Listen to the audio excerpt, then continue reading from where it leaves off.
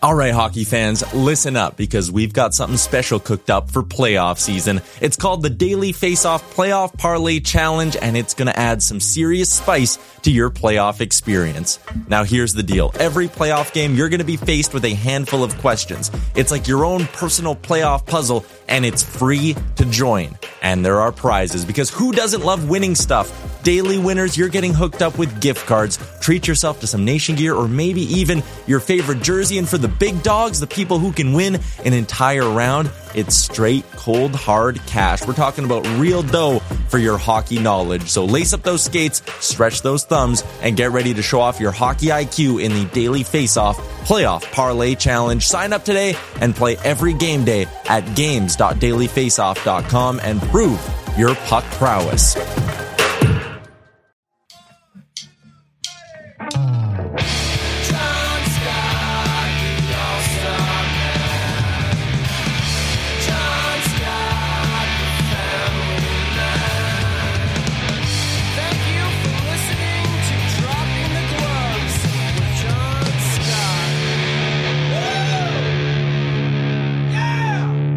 Good morning, everybody. Welcome to another episode of Dropping the Gloves. Thank you for joining us here. We appreciate you checking in with us. Tim is always here. Tim, how are you doing? Hello, John. I'm doing well. How you doing? Stop stealing my... That's how I do my intros. Don't do it. You just say, hey, John. Hey, John. How's it going? That's better. I'm doing great. Can't complain. You know why I'm doing better? Everything's behind me. It's nice. You know, Christmas... check. All my kids' birthdays, check. New Year's Eve, check. Back to normal. It's fantastic. You know what I mean? Took the kids to school today. There's nothing sweeter. You know that song, Baby, It's Cold Outside? Or there's a song, a Christmas song. It's like we take the kids back to school. The parents are excited. And I didn't know, you know, I'm like, oh, those parents, they're just bad parents, this and that. They don't love their children. I was so excited taking my kids to school this morning. Like, get out of the house, get away from us, just to get back to normal. Kids were excited too. But anyways, how are you doing? How was your New Year's, Tim? It was good. It was good. I got back to Charlotte on New Year's Eve in the afternoon. So I was just so tired, and Levi actually got sick. So we spent New Year's Eve just we watching a movie and ordered takeout, and it was very relaxing. And I didn't even stay up till midnight, but it was nice. That does sound nice. Do you order anything for Levi and takeout? No. Sometimes I'll give him a little something. But he got so many treats and toys for Christmas. Like, we drove down with to my brother, my mom, my aunt. So he's spoiled. He's got plenty of snacks here. Is he's still alive? He's still alive. He's sleeping on the couch, being a good boy. No, that's nice. Good for you. That's nice. We had a good New Year's too. I just made my wife dinner. Little ritual we have. New Year's Eve. Did you follow the menu that she gave for you? Well, she's got all these weird allergies, so it's simple: steak, scallops, salad, champagne, and that's it. And like a goat cheese board. So yeah, I did it all, Tim, and it was very simple. The only thing is, I couldn't fry the scallops in butter. Oh yeah, and so I was like, what do I do here? So I threw olive oil on the pan. But she has her own butter that I don't like. It's like olive-based butter. I didn't get the nice sear on them. You know when you sear scallops? Get the nice brown sear on them. But anyways, I was talking about routines, Tim. I was talking about the New Year's Eve. I'm glad to be back in it. And you know what I do on New Year's Eve? I watch the World Junior Championships. And you know what I noticed about this year's World Junior Championships? It's all about one player. It's about Connor Bedard. It's the Connor Bedard show. He is absolutely crushing every single expectation someone set out there for him. The number one overall pick, he's this year's Shane Wright. Everybody's excited to see him.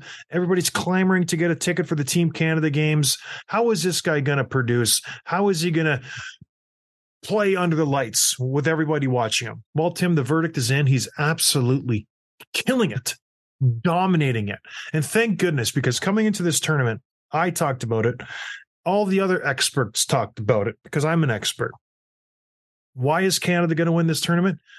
Canada has depth. That's what Canada has. We can roll out 1, 2, 3, 4 lines that can kill you, 4 lines that can put pressure on you, can score, can bang, all of this. Not this tournament. The depth is gone in Canada for some reason. This is a one-line tournament for Team Canada, basically a one-player tournament. If you watch the games, which I have, it is Connor Bedard. He is the engine that makes this thing go. Shane Wright, the guy everybody thought was going to be sent down from the Kraken. He's going to come in. He's going to be the team captain. It's going to be his tournament. I don't want to say nowhere to be found because he is producing thanks to Connor Bedard, but he's not driving the play. Dylan Guenthier, supposed to be a fantastic player. He's going to be Connor Bedard's right-hand man. He's good. All he scored is power play goals. So it is Connor Bedard's tournament. Thank goodness, because Canada needed him in the quarterfinals. Did you watch any of this game or see any of the highlights, Tim? Because it was an exciting game. Canada ended up winning in overtime, but what a game. Did you watch any of it versus Slovakia? I didn't watch it live. I did catch the highlights, and I was on Twitter, and I saw that goal that he scored, and I didn't realize, because I saw it as a highlight. I didn't watch it live, so I didn't realize that it was the game-winning overtime goal. So, which makes it even more special. But like the patience, the hands, the move, the way he can use other players' momentum against them. Like you go to poke, he's already like cutting back the other way. It's amazing. It honestly is. And so, like you said, there's a lot of pressure on this kid since he was younger. Like we've known Connor Bedard's name for years now. He's only 17, and he's living up to every bit of it. Yeah, and they did play a good team. I don't want to understate Slovakia because Slovakia is good. They beat the United States, but then they lose to Switzerland. And Switzerland is a wishy-washy team. In general, Switzerland this quarterfinals just got smoked by the Czech Republic 9-1. USA beats Germany 11-1. So the quarterfinals in the World Junior Championships typically is just let's blow out the team we're playing at. They can go into relegation. When we get to the semifinals, that's where we're going to really see who the best team is, whether it's Canada, USA, Sweden, Finland. Those are the heavy-duty favorites usually. Czech Republic this year is playing very, very good. Slovakia is taking steps to being a very, very, very competitive hockey team based on the 4-3 win by Canada. They almost won in overtime. I'm telling you what right now. But the Slovakian goalie played really good. Connor Bedard, like I said, lights out. He broke Eric Lindros's record for most points by a Canadian player in the World Junior Championships. He has just been killing it. And I just got me thinking, okay, everybody's Connor Bedard. He's put up 21 points in 5 games. I think he's got 34 in 14 games. This is his 3rd World Junior Championships. Like, who are the all-time leaders in points for the World Junior Championships? Because they're only talking about him overtaking Lindros. And you would think Canada, they would have the highest score in the World Junior Championships of all time because it's Canada. No, not the case. Number 1 overall, Peter Forsberg, 42 points in 14 games played. A little bit better than Connor Bedard. The next one, Robert Reichel, 40 points. Guy after that, someone you've heard of, Pavel Bure, 39 points in 21 games. S.A. Tikkanen after that, Alexander McGillney after that, Ruzicka after that, Michael Naslund after that. Basically, a Hall of Famers row are only above Connor Bedard in the all-time scoring record for the World Junior Championships. It's not a bad group to be associated with. So it gets me thinking. If I'm a GM in the NHL, Tim, and I'm on the bubble, and I'm watching this tournament, am I just selling everybody now to get this Connor Bedard kid? Is he the generational talent? Because if I kind of recall last year, wasn't everybody saying the same thing about Shane Wright coming into the draft, the surefire number 1 pick who's going to go number 1 overall? He's going to step right into your lineup and just be a difference maker. The kid's played in the NHL. He's been a healthy scratch. He got sent to the AHL. He went back to juniors. Now he's at the World Junior Championships where he's not really much of a blip on a radar. Is Connor Bedard for real? Should GMs just tank after seeing his performance in this World Junior Championships? Because he's head and shoulders above everybody else. I don't get excited when I watch a player play. And yes, there's good players all over the place in the World Junior Championships every single year. There's McDavid. There's Crosby. I've watched all these guys in the championships. Bedard's doing things that they never did. He's making these kids who are 17, 18, 19 years old look absolutely silly. He's pulling moves on the defenseman, and the other team's defenseman's laying out his forward, and Bedard's just gone up the ice. It's incredible. With all that said, Tim, is the hype too much? Should GMs begin tanking if they haven't already tanked? I know Chicago's got a jump on everybody else. There's some people following closely behind them. But I'll ask you this, if you're a team on the bubble, if you don't know if you're going to make it in, if you're Hyman and Hahn, the deadline's coming up, what should we do? What shouldn't we do? If we're the Buffalo Sabres, if we're a team like St. Louis, the Nashville Predators, should we just sell everybody now so we can try to get a chance to get this kid? Because in my opinion, he will be a very, very, very good hockey player, if not a superstar in the NHL when he gets there, which will be next year. What do you think? What are you doing, Tim? Well, there's no bigger stage in the world for hockey for a 17-year-old than the World Juniors. And what he's doing, like I said, it's living up to the pressure, all the hype. He knows every spotlight is on him, and he's delivering, including in overtime, the biggest moments. So not only is he talented, I think he's got like a mental toughness and the ability to be clutch and do what needs to be done when it needs to be done. And okay, will that translate to the NHL? Who knows? Probably. I think he will be that guy. I think he is that guy. And so if you're a GM, you absolutely have to do what you can to go get a piece of him. It's tough because it's still a lottery. You can finish dead last and not get him, and I feel like this is the type of player, if you're a conspiracy theorist, if the NHL is ever going to rig a lottery, this should be the year to do it. Like they probably did with Ovechkin and Crosby. So how dare you? It's just, business is business. And so but here's the thing. If he turns out not to be that guy, no one in the world is going to blame the GM that tanked to get him, because he looks like that guy in every bit of it right now. And so if he ends up like falling flat, like a Nail Yakupov or something, no one's going to be like, hey, the GM really blew this when he went and tanked for Bedard, because what he's doing is really special. Yeah, he's a good player. If you haven't seen him, make a point to watch him play. They play tomorrow in the semifinals versus USA. It's going to be a great hockey game. Check that one out. Now, here's the question. You're Gary Bettman. Let's switch hats a little bit. Put on your greasy, I'm a lawyer douche hat. There you go. If you could rig the draft right now, Chicago, Anaheim, Columbus, San Jose, Arizona, those are the front runners for the most balls in the hopper, Tim, when they're floating around. Which one are you pulling out first? You're dusting it off. You're pulling a new ball out of your pocket. Magic trick. Which logo was on that ball to ensure that this kid, A, gets seen by everybody, and B, has a good chance to just explode? Where are you putting him, Tim? Where are you putting Connor Bedard? There are two that I've got my eye on. First, Chicago, because obviously original 6 team, big market. They haven't been good for a few years, and hockey is just better when the Blackhawks are good. The league is just a better, more exciting product. So, and you also get like a chance at maybe a year or two of Kane and Bedard in the same line. And if he sticks around, no chance of that. No chance of that. It's not no chance. So that's very enticing. Like you bring a superstar into a superstar city. Who doesn't want that? It's a lot of money to be made. The other one is Arizona, where know that if Bettman, that's his chance to be like, hey, you know what? Like, this is my pet project. This kid is going to build hockey in this city for me. And you know that he would want that if he could get it. So I feel like if he's pulling the strings, it's one of those two teams. Yeah. Gosh, all 5 of them are, if you're Connor Bedard and you're looking at those teams and you go, where do I want to play? Who are my line mates going to be? I go to Chicago. Taves and Kane aren't going to be there. They're not going to have any of their good unrestricted free agents. They're all gone. If I go to Anaheim, maybe Anaheim might be the one. I got Zegras. I got Troy Terry. There's some skill there. Maybe I can build around Jamie Drysdale in the back end. Columbus, who does Columbus have? You got Patrick Laine. You got Johnny Gaudreau. There's some talent there. San Jose, there's some pieces. Nothing excites me. And you want Arizona. Who does Arizona have? Marian Hossa? Andrew Ladd? They have Logan Cooley, who's the second highest performing player in this tournament. Very, very good. Not to mention some other younger pieces. That's a good, that's all right. If I'm Connor Bedard, I want to go to the Montreal Canadiens. Les Habitants. I want to go to the Montreal Canadiens. Stay in Canada.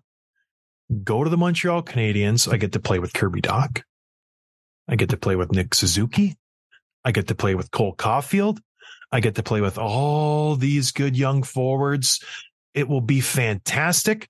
By the time I hit free agency and I'm ready to cha-ching, cash in, they're going to have lots of money to spend. The cap will have gone up by then. I have all these other young players already locked in. That's where I want to go. If I'm Gary Bettman and I want to maximize this kid, I know it didn't work. It's not working with McDavid. It didn't work with Yakupov. It didn't work with the Nuge. It didn't work with a lot of these other. Well, it's kind of working out with Matthews. I'm putting a number 1 overall pick with the Montreal Canadiens. How exciting would that be? I'm telling you what, they're going to trade Josh Anderson. They got to get rid of Gallagher somehow. Get those 2 contracts off the books. If you can roll out a Suzuki, a Kirby Dach, a Cole Caulfield, not to mention they just had the number 1 pick in Georgi Slafkovsky. Oh, that's where I'm putting him. I know it won't happen. But if I ever had an opportunity, that would be so fun to me. Yes, Chicago needs him. Yes, Arizona needs him. Same with San Jose, same with Columbus. All those teams need him. None of those teams are going to compete, even with him in the lineup for the next 5 to 10 years. You put him in Montreal next year. It's an exciting team, Tim. They're getting Drouin off the books. They're getting Dadonov off the books. Probably going to trade Josh Anderson. That's $15 million. You can get a couple good defensemen to shore up that back end. Then you add a Connor Bedard on an entry-level contract for 3 years. It won't happen, but it's fun to think about, right? We can bat it around. What a great first line that would be. Suzuki, Bedard, Cole Caulfield, average height of 5'4". I hate it, but they would be very good. Are you saying that that's where he should want to go, or what Bettman would pick if he was choosing? Well, I think that's where he would want to go. I don't think Bettman would give Montreal 2 first-rounders in a row. He's not. This isn't Edmonton territory, but I do think that would be a good spot for Connor Bedard. You don't want to put him in Philadelphia, Vancouver. Like, you want to put him with some talent, right? And here's the question that I have to ask. The Florida Panthers, since our last episode, when I said they're going to be done, they have blown my prediction out of the water. They're absolutely atrocious still. They can't win a game. They're now 24th in the league, Tim. We're halfway through the season. Do they just cut bait and just start retooling for next year? They have some good pieces, but they won't make the playoffs this year. That's enough.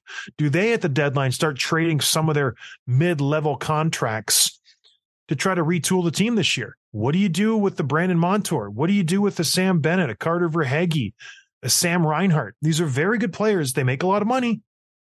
Not working this year. I think last year everybody saw it was lightning in a bottle, and they just kind of got lucky.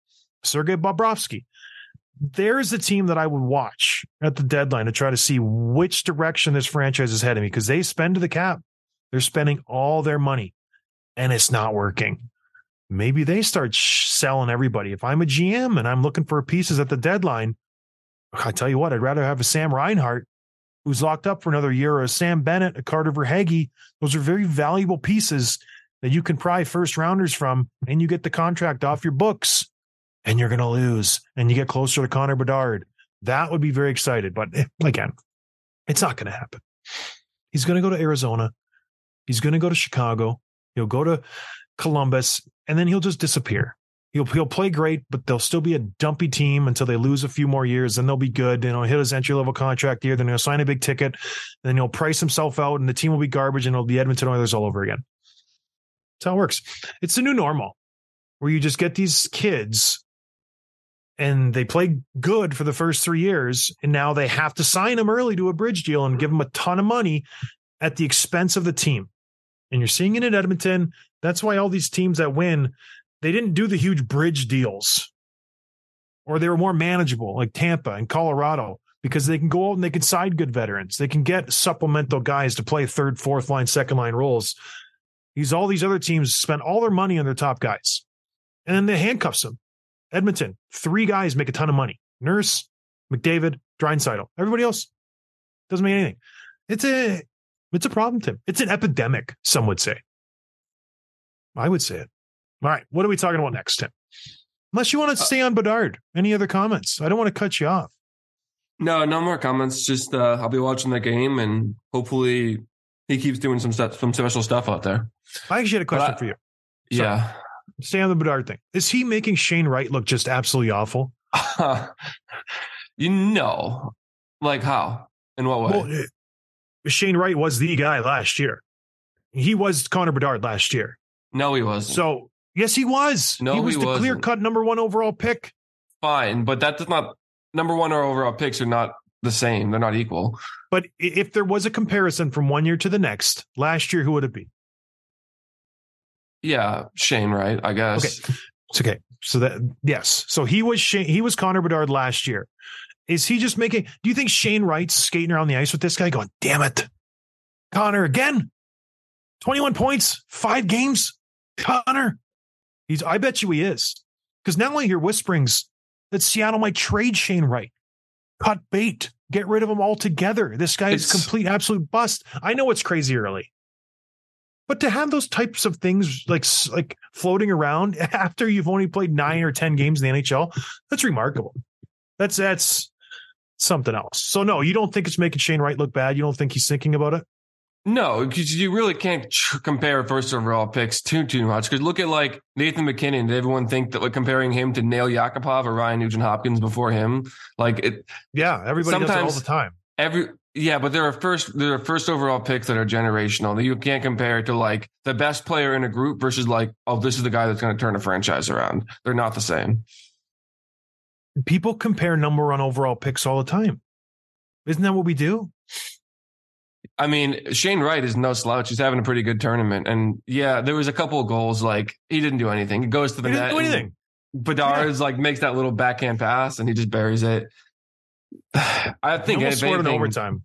He's been in the moments I have seen from Shane Wright, he's been pretty like classy, like just good teammate. I think he wears a C for Team Canada, right? He does. And he's just I feel like he's been a good leader, and hopefully he'll keep his name out of the headlines with saying stupid stuff or trying to be like the redemption tour thing and all that. So, are you Shane Wright's publicist? Are you trying to spin it right now? Because it feels like you are. You got like you're on Team Wright.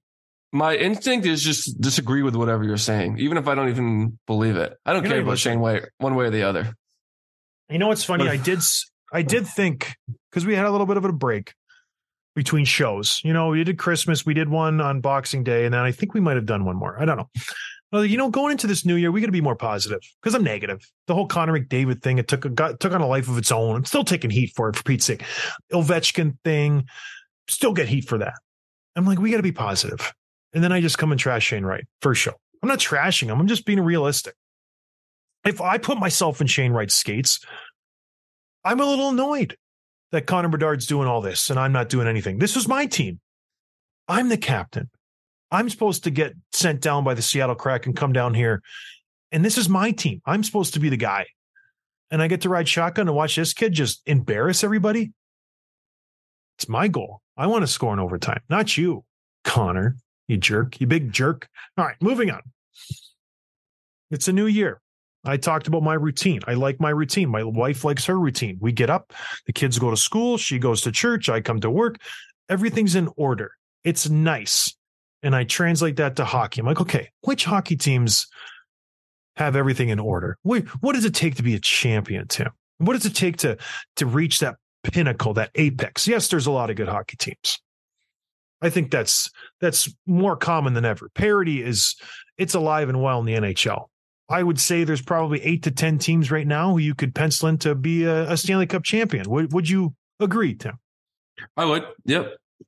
Following so far. What does it take to be a Stanley Cup champion? In my eyes, high-end talent. Yeah, of course. Strong down the middle, good defense. I think a lot of teams can check those boxes. What, in my eyes, it takes to be a champion is consistency. It's doing the norms right every single day. And when I look at a team that does that, it's not going on big losing streaks. And for whatever reason, I got on this bug. It bit me last week, and I've been thinking about it and chewing on it and gnawing on it. So I did a little digging. And I think it was because the Carolina Hurricanes really popped into my purview. For whatever reason, this whole season, I've been like, gosh, Carolina, you don't hear much from Carolina. They're just there. You look at the standings, they're second. You look at the standings, they're third. You look at the standings, oh, they were in first for a little bit. That's great. But they don't really make too much noise. You know what I mean, Tim? It's the kid in class who's always good. Stays out of trouble, maybe sits 2 rows back, does good on all the tests, doesn't need much. He's just there. He's consistent. He's going to show up every day and do his job. And that's the Carolina Hurricanes. And so I went and I looked at their record. I'm like, gosh, they've won 11 in a row, Tim. They're a pretty darn good team. Why do I think they should be languishing? Why do I have this perception of the Carolina Hurricanes? I go and look at the record. They haven't lost more than 3 games all season. They had a 3-game stretch early in the year, and everybody kind of wrote them off. And ever since then, they've been crazy consistent. They don't lose 2 games in a row. They don't lose 3 games in a row. They are just lock solid. We lose 1 game, we won't lose the next one. And I played on some pretty darn good teams, and that was a common thread between every single team. We lose 1, we might lose 2. We will not lose 3 in a row. We tried our A's off that 3rd game because we didn't want to get used to losing. Come playoff time, when you lose 1 or 2, you have to have that type of mentality ingrained in you, already in your system, to say, we can't lose 3 in a row. We haven't done it all season long. 82 games, we've never lost 3 in a row. It's nice to be able to pull that out of your back pocket and say, you know what, been there, done that. We're ready for this. And it got me thinking, which teams in the league right now who are contenders have gone on massive winning streaks? Which teams are playing steady as she go type of hockey? And so I went and looked back and looked at the records from this year, last year, the year before, try to get some common threads here. And what I found was pretty interesting. New Jersey Devils, Stanley Cup contenders, right? Everybody's on the New Jersey Devil train. I am. I think they're a good team. They had a streak where they lost 9 of 11, Tim. 9 of 11. Good teams don't do that. Teams that I think are going to be Stanley Cup contenders don't do that. Washington Capitals having a pretty good year. They lost 9 of 11 at one point. New York Rangers, Stanley Cup contenders. They've had losing streaks of 5 and 6, Tim. 5 and 6. The Bruins, first place all season long. They have not had 1 2-game losing streak. Toronto Maple Leafs, they had a 4-game losing streak, but 2 of them were in overtime. So we'll put a little asterisk next to that. Tampa Bay, very good team. They've only lost 2 games 3 times in a row. I love it. Then there's other teams kind of on the bubble, teams that you don't know what they're going to be. Red Wings, they've had streaks of 6 games and 4 games. The Sabres, they lost 8 games at times. Flames, 7 games, 3 games, 5 games. Oilers, pretty good. 3 games, only twice. You can just tell the difference between a team that gets it and a team that doesn't get it. And in my eyes, Devils, not doing it this year. They don't have the mental capacity. Maybe it's early. Maybe they got it out of the way. And the next 40, they'll not lose 2 in a row the whole 40. But I don't like that for whatever reason. I just don't like a very good team just playing bad for a month straight, because that's what it is. It's a month's worth of hockey. Just you're not there. And good teams don't do that for long periods of time. You look back at the Cup winners the last 3 years. Colorado last year, they had 4 losing streaks of 2 games. That's it. Never lost 3 games in a row once. 2 years ago, Tampa Bay, they had 3 2-game losing streaks. That's it. They never lost 3 games. The Lightning, the year before that, 2 2-game losing streaks and 1 3-gamer when one was in overtime. That's incredible for 82 games. To not have 1 3-game losing streak, you're looking at me like, John, you're crazy. Am I smoking something here? Am I totally off base? Or is consistency a good gauge in a champion? I like it. I don't know. So a couple of questions. How does that translate into a 7-game playoff series where, like, I know, okay, you don't want to lose 2 games in a row, obviously, but like we're talking about an 82-game season and a 7-game series. It's pretty different things, right? Yeah, I just think it's mental memory. You build that kind of callus on your hands. Like, we're not losing 3 in a row. Look at the Avs. They didn't lose 3 in a row all season long. And when you get into the playoffs, you will face adversity. It's like, gosh, we lost both games on the road. It's tied 2-2 coming back to our own barn. What are we going to do? How are we going to react in this situation? And you can go back. You can have that confidence and say, oh, I've done it all season long. We've lost 2 in a row. We're not going to lose 3. the bingo bango. Like hockey players are so mental, and you see it in games all the time. When we were at Tech Western, 2-0, 3-0, 4-0. It's like an avalanche where you can't stop it. And if you go back and you've played games, you've lost 2 in a row in the season, you've lost 3 in a row. You're used. Your brain is programmed to kind of just accepting those losses. I don't know. It's weird mentally, but it is a real thing, because I've been on teams that are bad, and you just come into the rink, you're like, we're probably going to lose. Let's keep it close. And you just accept losing. And that's the fact. But I've been on good teams that weren't mentally as strong as the good teams I were on that had that thing that we never thought we were going to lose. And it's just hard to quantify or to kind of speak about, but it is a real thing, because you look at the teams that were contenders the last few years. Oilers, Leafs, Stars, Flames. The Oilers last year, they had a 6-game losing streak, a 7-game losing streak, multiple 2 and 3 game losing streaks. There's a reason they didn't win the Stanley Cup. The Leafs, 2 5-game losing streaks. The Stars, 5, 4, 3, 3-game losing streaks. The Flames, a bunch of 3 and 4-game losing streaks. I think there's something there. I don't know. I just got thinking about this consistency, doing the norms, being able to go in and do your job, not letting your emotions take over. You look at the teams this year. The Leafs look like they're competitive. The Bruins look like they're competitive. Tampa Bay, who I thought was going to miss the playoffs, they look pretty stinking good. The Rangers, maybe not. Hurricanes, they're going to be there. They're definitely going to be there, Tim. The Lightning, the Knights, the Bruins, the Leafs. Those are the teams who I'm looking for in the playoffs when it comes down to Final Four, final 8 teams. So something I was thinking about. Take us in the locker room for a minute, because you just say you have a rule that you never lose 3 games in a row, right? What happens between games 2 and 3? Where do you prepare differently? Is it just like an energy thing? You guys are more aligned because you're working toward specific, because you try every night to win. You can't play differently, or can you? Oh, you can. Yeah. You see it in playoff hockey, right? The intensity picks up as soon as playoffs drop. Every single player, every single shift, every single moment is life or death. So when it gets to game 3 and you've lost 2 games in a row, maybe you don't make that cross ice pass. Maybe you don't stay out, for a minute and a half on that shift. Maybe you get off early. Maybe you rub that guy out a little bit harder so he doesn't get to the net. You do the things that are maybe a little bit more difficult. In the playoffs, you would do it. In game 42, maybe you wouldn't do it. But if it's game 3 of a 2-game losing streak, you're going to do it because you don't want to lose 3 in a row. So yeah, you definitely, someone of my talent, I don't play different because I didn't know when I was going to get in the lineup or be taken out. But a guy who knows he's playing every single game for 82 games, you better believe he's going to take it easy for a good stretch of the season. And mind you, he's still playing great, but you're not diving in front of that shot.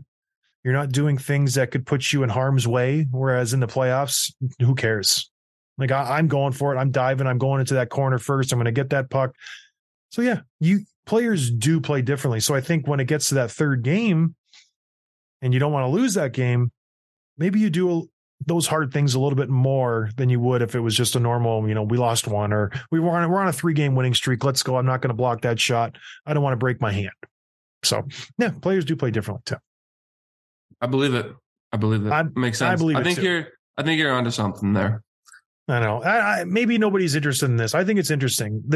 Just watch the losing streaks of everybody, because it does say a lot. If a team has a 4-game losing streak, like right now the Canadians do, they're a bad team. I think it says a lot to their mental toughness, because you shouldn't lose 4 or 5 in a row. You really shouldn't. You got to be pissed off when you lose. And it just shows me that they're just not, they don't have it yet. Moving on. What do you want to talk about now? The trade market, Tim? The trade market? Yeah, I saw Frank tweeted out this morning, the Blues news. Yeah. So potential trade trips, Ryan O'Reilly, broken foot, and Vladimir Tarasenko, hand injury, will be out for a while. O'Reilly minimum 6 weeks, Tarasenko 4 weeks. Which is tough for the Blues. That there was kind of like their saving grace was okay, we got at least some valuable pieces we can flip for some prospects or whatever, a draft pick. And now it's hard to say what those guys will be worth, what they look like when they come back, all that. And so digging a little bit more into some of the other teams. We talked a little bit about this last week, but like teams that are out of playoff contention. You mentioned Florida already. A couple other guys that I would keep my eye on. Ottawa Senators. DeBrincat is still he's in a contract season again. He's going to want a big payday. He's obviously one of the better goal scorers in the league. You're shaking your head no, but he is, and so he's someone that absolutely will get called on. And then Hamonic on the back end. He's not that young anymore, but he's still pretty reliable. And one of the things you see pretty much with every playoff team is the defensive depth really gets tested. The Bruins have been burned by this many times, but they keep their same 7 defensemen they have, and then they lose 2 or 3 or 4 sometimes, and you're calling up no names from Providence. So I think you'll see defensemen like Radko Gudas is another great example. He's making 2.5. He's got his contract expiring. Like everyone's going to want a piece of that. So that's another name there. The Ducks, we talked about Klingberg already for the offensive upside that he brings, but also Kulikov. I didn't realize this. He's not that old, and he's still logging 20 plus minutes a night. He's not that old. Who wouldn't want Dmitry Kulikov as like your second, third pairing who can still log the heavy minutes and he'll be responsible, reliable for you. And then we talk about the Blackhawks, Kane and Taves, obviously, but you got Max Domi, who I think some teams would take a flyer on. He did some pretty cool things in the playoffs last year. And then Al Stalock. If you need some goalie depth, why wouldn't you give this guy a call? He's obviously a locker room guy too. And it's just interesting to look at like if you have like a Vasilevsky, for example, but you want to have, hopefully he never starts a game, but you want to have like a reliable veteran goalie as a backup, and maybe he gets in for, an injury here or there, you pull your goalie, whatever. Stalock definitely fits that mold. So a couple names to think about. There's a lot of names. For whatever reason, Tim, the DeBrincat thing still irks me. I don't know why. He's a good young player. He's 25 years old. He makes $9 million this year. 9 schmil. What do you think is a good number for him? Because I think he's proving me true, where he went from being a 42 goal scorer, riding shotgun at Patrick Kane. This year he's going to land on what? 30, 25. So it's still very good. Very, very good goal scorer. Maybe not the elite guy. What do you think is a good number for Alex DeBrincat? He's 25.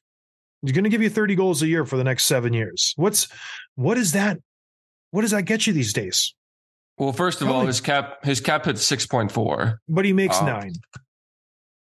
Okay. The way his whatever. Yes, go ahead. He's going to want that. He's going to want, because he's still got those 40 goal seasons under his belt. And this season isn't really helping his case to go have a contract season and earn a big paycheck. But if his agent's any good, he can still point to those like, hey, you put him in the right situation, he's going to be lights out for you. You can play, in all situations. And so I feel like DeBrincat, he's going to look for like 9, 10. Is he worth it? Maybe not. I don't think he's more of like a supplemental piece. I don't think he can go be like drive a line, for example, but I think you're probably right about that. Oh, okay. So you've changed your tune. That's good to know. You've come back down. You're living in reality now that this guy benefited from playing with Patrick Kane very, very, very, very much. I never said he didn't benefit from. Everyone's better when they play with Patrick Kane. I get that. You said he was going to go to Ottawa and he wouldn't even miss a beat. He was going to hit 40 goals, no problem. Now all of a sudden he scored 13. He got the Patrick Kane bump. He's got 13 goals. He's got 13 goals. That's all I'm saying. Dylan Larkin, Dylan Cousins, all those guys. That's his Troy Terry. That's his market. He's not up with the high end guys, the Pasternaks. He's not. So let's just put that to bed. I win. I'm right. You're wrong. Write that down. All right. Moving on to other free agents. I'll be interested to see what Bo Horvat does. I'll be interested to see what teams who are on the bubble right now, teams like Detroit, teams like Washington, teams like Pittsburgh. There's a lot of very good free agents who are valuable other than Tarasenko. What do the Bruins do with Pasternak, Tim? He's an unrestricted free agent after this year. Rumors are he's about to sign and ink a massive deal. But what if that doesn't happen? What if they come to the trade deadline, Tim, and Poss is like, I'm not signing.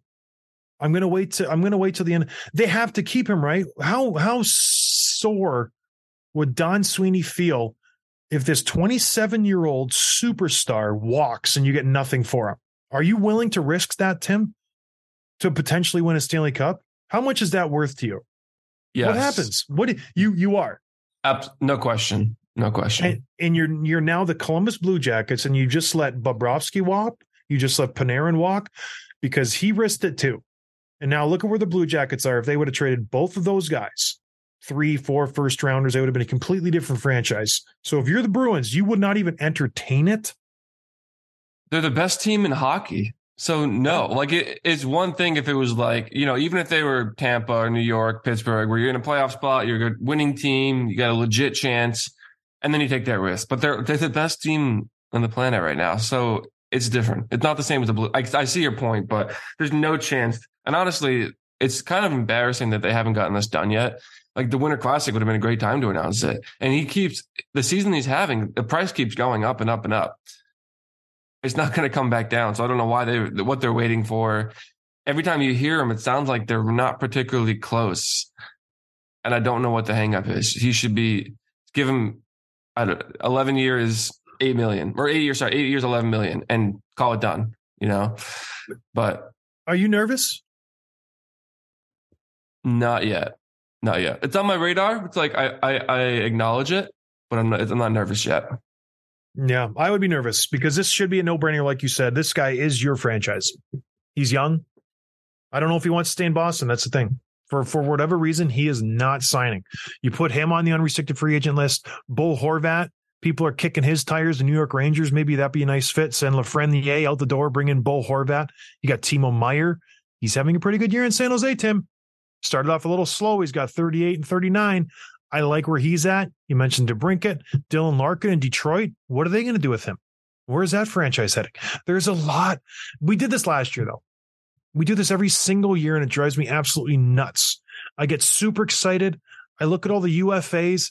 I get all giddy. I'm like, oh, there's going to be so much action at the deadline. Dylan Strome, Patrick Kane, Shane Gostisbehere, all these guys are going to be moved. It's going to be epic. Eric Gustafsson, Jason Zucker, Thomas Tatar, all these guys are going to go. Jonathan Taves, Marcus Johansson. We got Nyquist, you got Zach Parise, you got all these. It's going to be so fun. And then one guy gets traded. And it's just like, this is so incredibly lame. I hope teams make moves. It's going to be exciting. If you were to take one guy, I love playing this game with you, Tim. You're the GM. I love it. I don't know why. I think you'd be a great GM. If you're a GM and you could get one guy, Bo Horvat is going to be on the market, Timo Meier is going to be on the market, and Alex DeBrincat will be on the market. I think those are the three high-end forwards that you can look to. And a Patrick Kane. Let's not sell a Patrick Kane, but I'm thinking about guys who can be long-term. We'll throw Patrick in there. Who are you trying to get? You got Bo Horvat, the moose of a centerman, who's got 40 points this year. You got Timo Meier, just a fast, powerful winger who can just get up and down the ice and score goals. Everybody knows Alex DeBrincat. He's just a little water bug. Or you got Patty Kane, arguably the best playmaker of the last 10 years. Who do you want out of those four, Tim? That's a tough question. It's between Horvat and Kane for me. And I think I might pick Horvat. I think I want the size, the grittiness, the center, the guy who can do it all. He's scoring a lot of goals this year, and I think he's probably got something to prove. I think he wants to show that he's better than what his team is doing, and so I would pick him. But you can't go wrong with Kaner either. He's going to change your entire offense, so you can't. But I would pick Horvat. Yeah, I think you're right. That guy's a moose. He's so big. He's so. By the way, the dysfunction in Vancouver is ceasing. Our friend of the show. I know. What are we doing here in Vancouver? He's smacking the goalie and he's like, get off the ice. He's not trying. It's too much for me. What's happening in Vancouver? Well, it started with that thing where there was the goalie was not going. They pulled the goalie. They wanted to pull the goalie. They need the extra attacker. Yeah. And so, like, the goalies are trained not to do that until the puck leaves the zone and you're in full control, right? I know. And Miller's got the puck, but he's skating directly at the player. And he's trying to say afterward, like, I had full control, he should go. But it's confusion. And then Miller didn't handle it well. And then, like, the next game, there was a similar situation. I think it was overtime or – no, they were down because it was late in the third. It was a face-off in the offensive zone. And he was smacking his stick because Quinn Hughes wasn't in the right place at the face-off.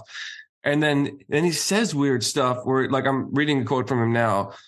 So he got asked about his lack of production, and he said, I'd like to say, this is a quote, I'd like to say my lack of production is a compliment to me not cheating the game and playing the right way. First of all, what does that mean?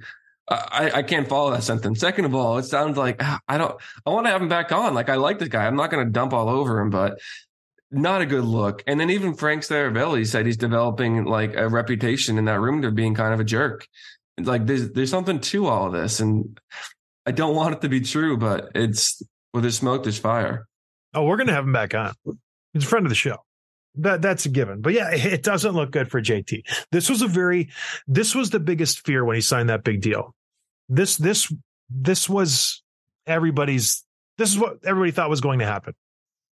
You're going to resign, the team's going to continue to struggle, and everybody's going to implode. And it's exactly what's happening. I still think they can make the playoffs. That's the crazy thing. They're not that far out of it. They can go on a run and they can make the playoffs. But this team is dysfunctional. This team doesn't work. JT Miller, we talk about accountability. Instead of answering that critique from that reporter in a kind of saucy way, like, hey, you know what? I'm not scoring. I'm playing better defensively. That's why I'm not sacrificing. But which is also, it's a burn to him last year, saying that he sacrificed his game defensively to score more points. So it works both ways as a compliment to him, but it also burns him for last year. So I don't know. You don't say that. You're a leader on this team now. You're locked in. You just say, you know what? It's not going my way. I got to work harder. That's it. And you move on. Less is more when it comes to those sorts of things. So it's fun to watch. It's fun to watch Vancouver just absolutely implode. I don't know. I want them to do better. I really do. But it's just JT. All right, let's do some quick hits, Tim. What are we doing here? Captain of the defending Stanley Cup champions, Gabriel Landeskog, nowhere close to return, Tim? Are we concerned yet for the Avalanche and all these injuries? That's what Bednar said yesterday. And it's tough because if the playoffs start today, the Avs aren't in it. They did have Nathan McKinnon back over the weekend, and he's had 2 points the other night. So he's back, and they're basically closer to full throttle. But yeah, missing your captain, one of your best players, is tough. And I thought he was inching closer to return, but now they're saying, yeah, nowhere close. So not a great sign. Hopefully he'll be back for the playoffs. Do they make the playoffs? Yes. Yes. Right. Okay. But not a given, not guaranteed. They're 1 point. What else? Did you watch any of that Winter Classic yesterday? Didn't even know it was on. Yeah. I watched a little bit of it. It was good. The Bruins won, obviously, which is cool. Obviously. Actually, well, it's funny because the 2010 was the last time they had it at Fenway, and there was a similar game. I think that was also maybe 2-1, but they came back against the Flyers, and you saw a similar thing happen yesterday, which is pretty good. Jake DeBrusk having a really good season. He looks like a different player. And Montgomery's gone to bat several times with him in the press just about his work ethic and how tough he is and how hard, like the time that he's putting in and all that. And so you can tell he's playing with more confidence. He's a mental player. He really is. And that just speaks to how important it is for these young players and all players in general to be in a mentally good spot. It affects your play so much. He's the perfect example. Same player, 2 different years. One coach has him in the doghouse, always on him, critiquing him in the press. Following year, this coach got his back, giving him compliments, giving him chances. Could be an all-star this year, potentially. 2 completely different players. It's unbelievable. Good for Jake DeBrusk. There's a cool little moment, too, where Pasternak had like this like green monster, David Ortiz custom stick made for the game. And someone asked DeBrusk why he didn't do anything. And he was basically like, I'm having some pretty good luck with the sticks I have now. I don't want to mess that up, which is, yeah, he's definitely a mental guy. No, he is. And go ahead. I'm going to move on. So do you have anything else on DeBrusk? No, let's move on. Well, the last thing is friend of the show, Joe Pavelski, quietly signed a contract extension over the weekend. 1 year, $3.5 million. The guy just doesn't want to age, and I love it. It's so much fun to watch. And the Dallas Stars, don't look now, second place in the Western Conference, have a legit chance to make the Stanley Cup Finals again. They're playing great. Robertson, Hintz, Pavelski, doing what they did last year. And Jamie Benn and Tyler Seguin quietly having a very, very good season, Tim. Look for them at the trade deadline. They could be the sneaky pick for the Stanley Cup champion. Don't you think? They could be. Robertson is just out of this world talented. And Roope Hintz, he's making that contract look legit. He just signed a big $8+ million deal that kicks in next year. He's got 42 points in 37 games. These guys are good. He's got 54, Robertson. 54 points in 38 games. It's insane. It's honestly insane. People talk about McDavid. This guy has the same amount of points as McDavid did in his first however many 100 games. He's the real deal, Jason Robertson. I'm on board. He's on my fantasy. I got to check that fantasy team because I haven't done it in a while. See if I'm winning. Am I winning, Tim? I don't know. No, I'm guessing not. My goalies. I got to get that Ottinger fella. But anyways, everybody, might have an interview tomorrow. What do you think? Yay, Nate? Yeah, looking like it. Yeah. All right, we're gonna get. Did he make the All-Star team last year? No. Calder. So. He was almost a Calder winner. I don't remember. Maybe. I don't know. Carolina Hurricanes superstar Seth Jarvis will be joining the show tomorrow. We'll probably release it. Maybe release it tomorrow. We'll see how it goes. We're so loosey-goosey here at Dropping the Gloves. We don't even know when we're going to release episodes. But listen, look for that interview. I'm excited to talk to this kid. Came and took the hockey world by storm. Carried the Hurricanes last year when they couldn't find any scoring. Remember, everyone just the well went dry, and Seth Jarvis just carried them. So we're going to get a nice chat with him, talk about the Hurricanes' big win streak. And it was a total coincidence that we did a Hurricanes focused episode. Now we're going to transition into Seth Jarvis. Totally coincidence, but it works out great. Thanks, everybody, for listening. I hope you're having a good new year. We will talk to you later. Cheers. Thanks for listening to Dropping the Gloves with John Scott, a member of the Nation Network of Podcasts. Subscribe wherever you get your podcasts from to never miss an episode.